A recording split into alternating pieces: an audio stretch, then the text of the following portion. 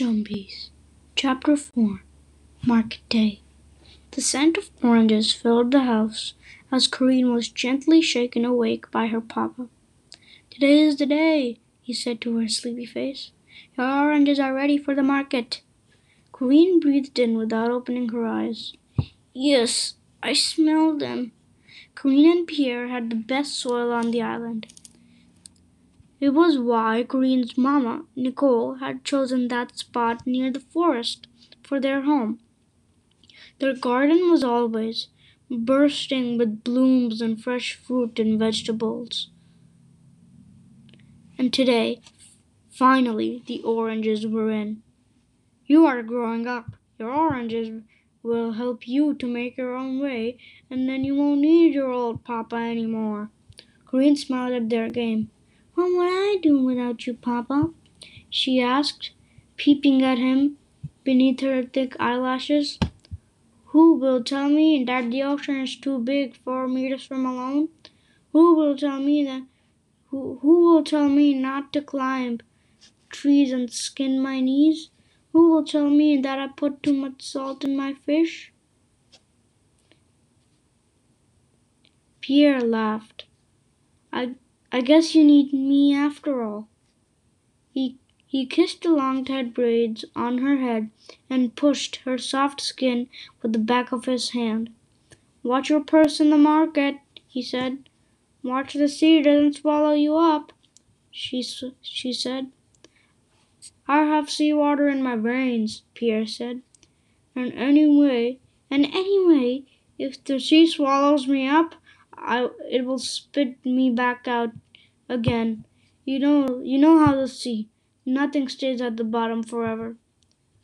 "Except for Grandpa," Corinne said. "The sea kept him." Grandpa wouldn't have any other way. "He is the king of fish folk," Pierre said, "and this is why you will always be safe in the sea." Corinne breathed the cool morning air that washed up from the shore.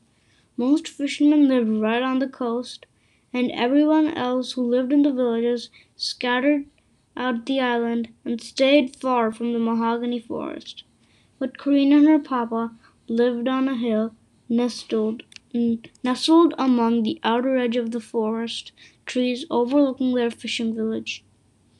That was Corinne's mama had liked it. Close to the forest. It was where she grew things.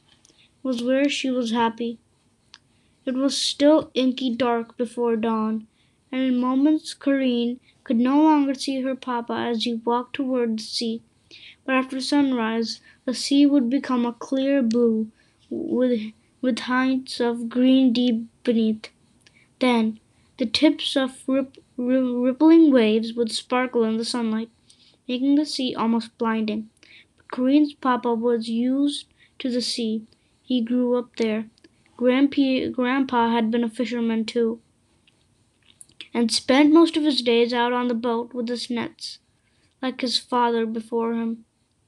Corinne's papa had taught her everything he knew about the sea, but she was not going to be a fisherman.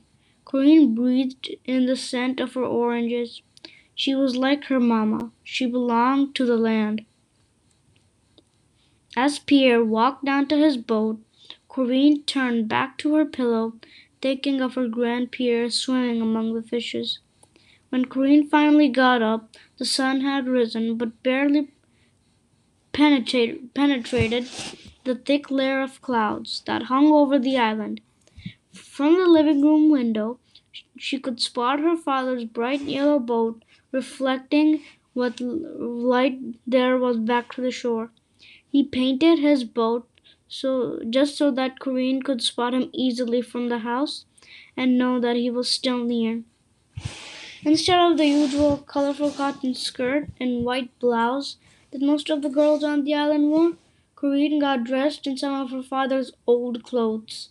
She used rope to tie the pants around her waist and rolled the hem to her ankles and his shirt sleeves to her wrists. Satisfied that she